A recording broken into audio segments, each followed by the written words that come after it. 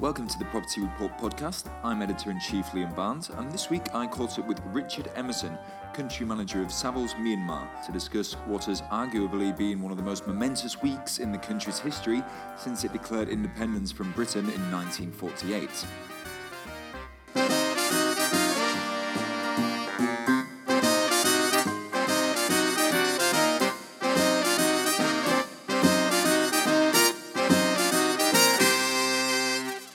Held last Sunday, the general election was recognised as Myanmar's first free election in 25 years, and it's also the first one Aung San Suu Kyi's National League for Democracy has participated in since it won an overwhelming majority back in 1990. While a fateful turn of events saw these results rejected and led to the military maintaining its stranglehold over the country for a further 21 years, this time around, the outcome looks to be very different. Although official results have yet to be confirmed, reports suggest that the NLD has swept to victory and is set to become Myanmar's first freely elected civilian government in more than half a century.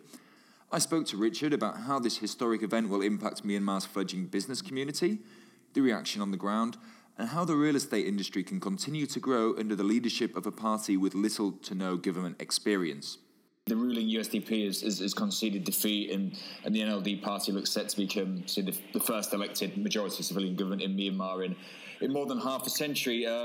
Richard, what does that mean, for the country and of course the real estate market? Thanks, Liam. I think for the country as a whole, it clearly demonstrates the will of the people. There's a massive, overwhelming support in Yangon here and in most other parts of the country for the NLD party. And assuming everything continues on the path it appears to be going at the moment, then I think the majority of people would like to see the opposition coming to run the country. In terms of the real estate market, well, I think we'll have to wait and see on that count. It's the election has largely been based on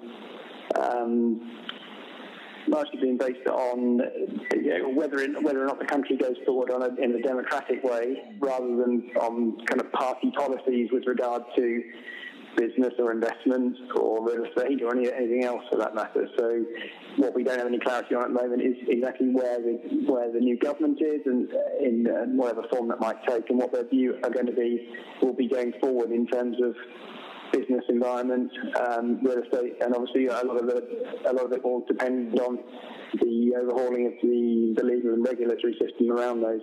Obviously, with the opposition being so focused on winning, and this historic election, there's not really been much kind of dialogue about what they'll do, once they're in power.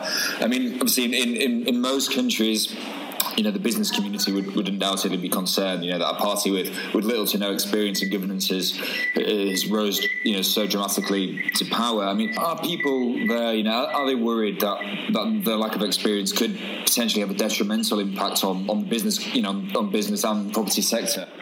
I think on the ground, I'm not getting that impression generally. I think, the leader of the opposition party has clearly gone online and said to people, vote me in, and we will make sure that everything is okay. They will organise themselves accordingly. I think that one thing that is clear is that they will continue to work with those good quality and well experienced people based in the regional government, like the Yangon City Development Committee, for example. So there will be some continuity in terms of the higher level people in those positions being able to continue and do what they were doing previously. So it's not just a completely cold start from nothing. It remains to be seen how they deal with the rest of it, but I'm sure they will get the right people in place and then start to take things forward. But like I say, there are people involved in the government who are not necessarily the high political powers, who have also had a very strong effect in terms of change and making things move forward over the last few years. But no, I think we're really looking for new blood to come in and take up the mantle of those people, and continue to sort of push things forward. I mean, I know there are a few groups already there in Yangon who've kind of been helping to do so, but will there be an increase in kind of support from outside? I think there will undoubtedly. I mean, you're right in saying that there's been a lot of groups here already. There's been substantial support from the Japanese government, Singaporean governments, and obviously previously Chinese governments in terms of this change. And I think now that the election is passed, and assuming things continue to move forward as they appear to be, then there will be increasing European involvement and from other countries around the region as well. So yeah, I think that it will be natural for the next government to reach out to those people in order to put in place best practice and new standards and laws in order to improve things for the future. I mean, going back to some of the one of the main topics that was discussed at the recent Property Report Congress was the condo law. I mean, this was obviously a key talking point in 2014.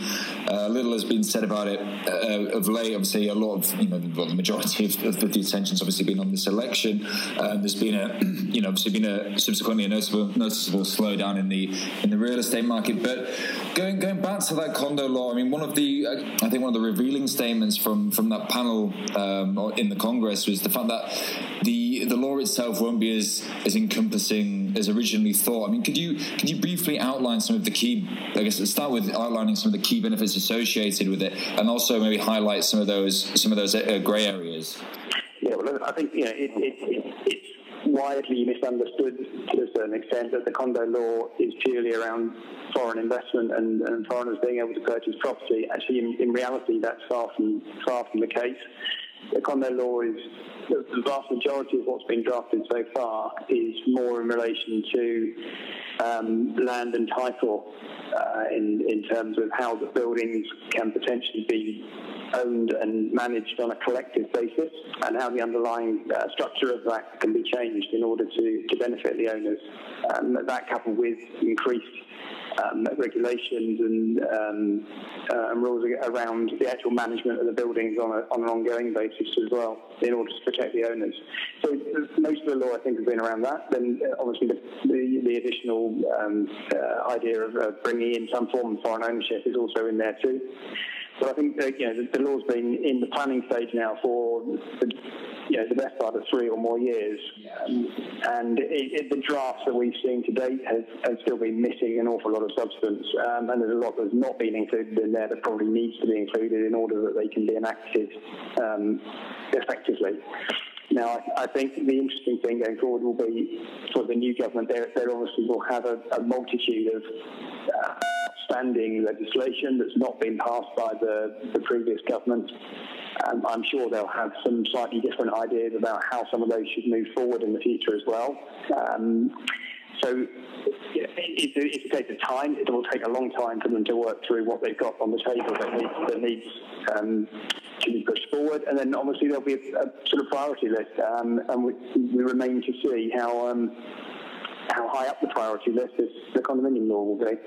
What I think will actually happen is it will be lumped in with some of the other outstanding laws with regard to more wide-ranging land law, for example, and maybe will be considered in a comprehensive fashion rather than as an isolated piece of legislation, which maybe at the moment doesn't include a lot of the things that it needs to.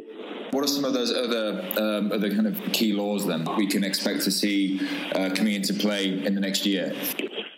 Well, there's still outstanding law around foreign investment, for a start, and land law is something that's been waited for quite a long time. But I think you'll find that there will be a strong desire to go back to basics in terms of law, full stop, and how that is actually dealt with going forward in terms of rule of law, as much as the actual individual pieces of legislation. As we said, there would be a lot more priorities on the list. But realistically, can we expect to see any movement in the next 12 months with that? I think that will very much depend how long it takes for the new government to get themselves established. I mean, at the moment we're due to wait until March in order to have a new president elected. So that's still a few months off, and then after then, there will be a period of change when the new government actually takes its position. So you could easily see quite a lot of next year slipping away under the process of change rather than actual enacting of legislation. So we'll have to see. Very difficult to speculate either way at the moment. Finally, touching upon the market in general, can we now expect to see a few more kind of projects starting up, kicking into play? Maybe a few that have been stalled, some new supply coming onto the market in the next few months. I think that you will undoubtedly see that now. Yeah, I mean, it's interesting timing that the election has coincided with actually the launch of or the completion of quite a few new projects. We've seen the HTL project substantially coming into the market this quarter.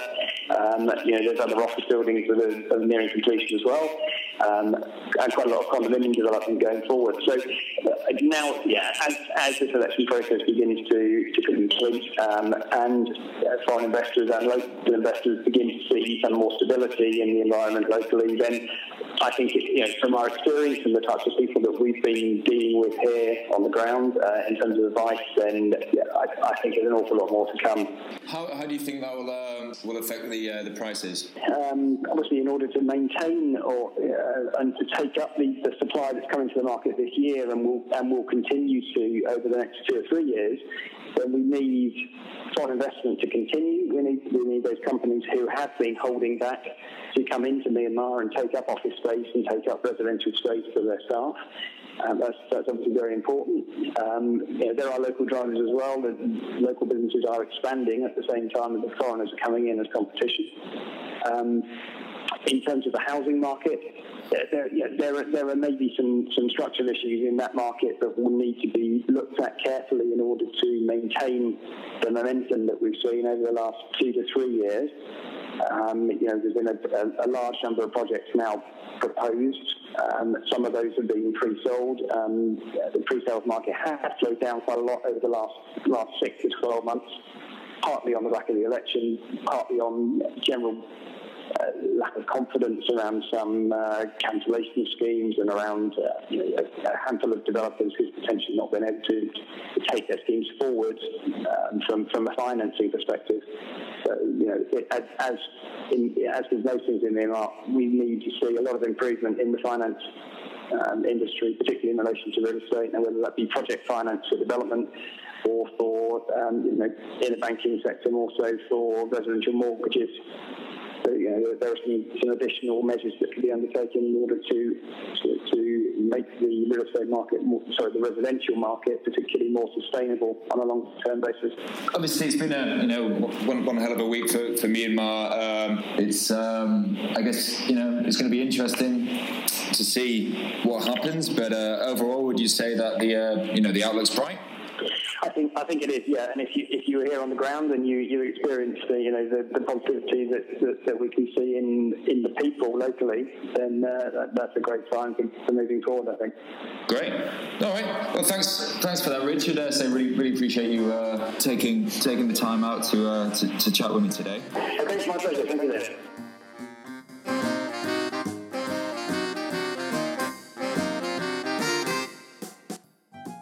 You've been listening to the Property Report podcast.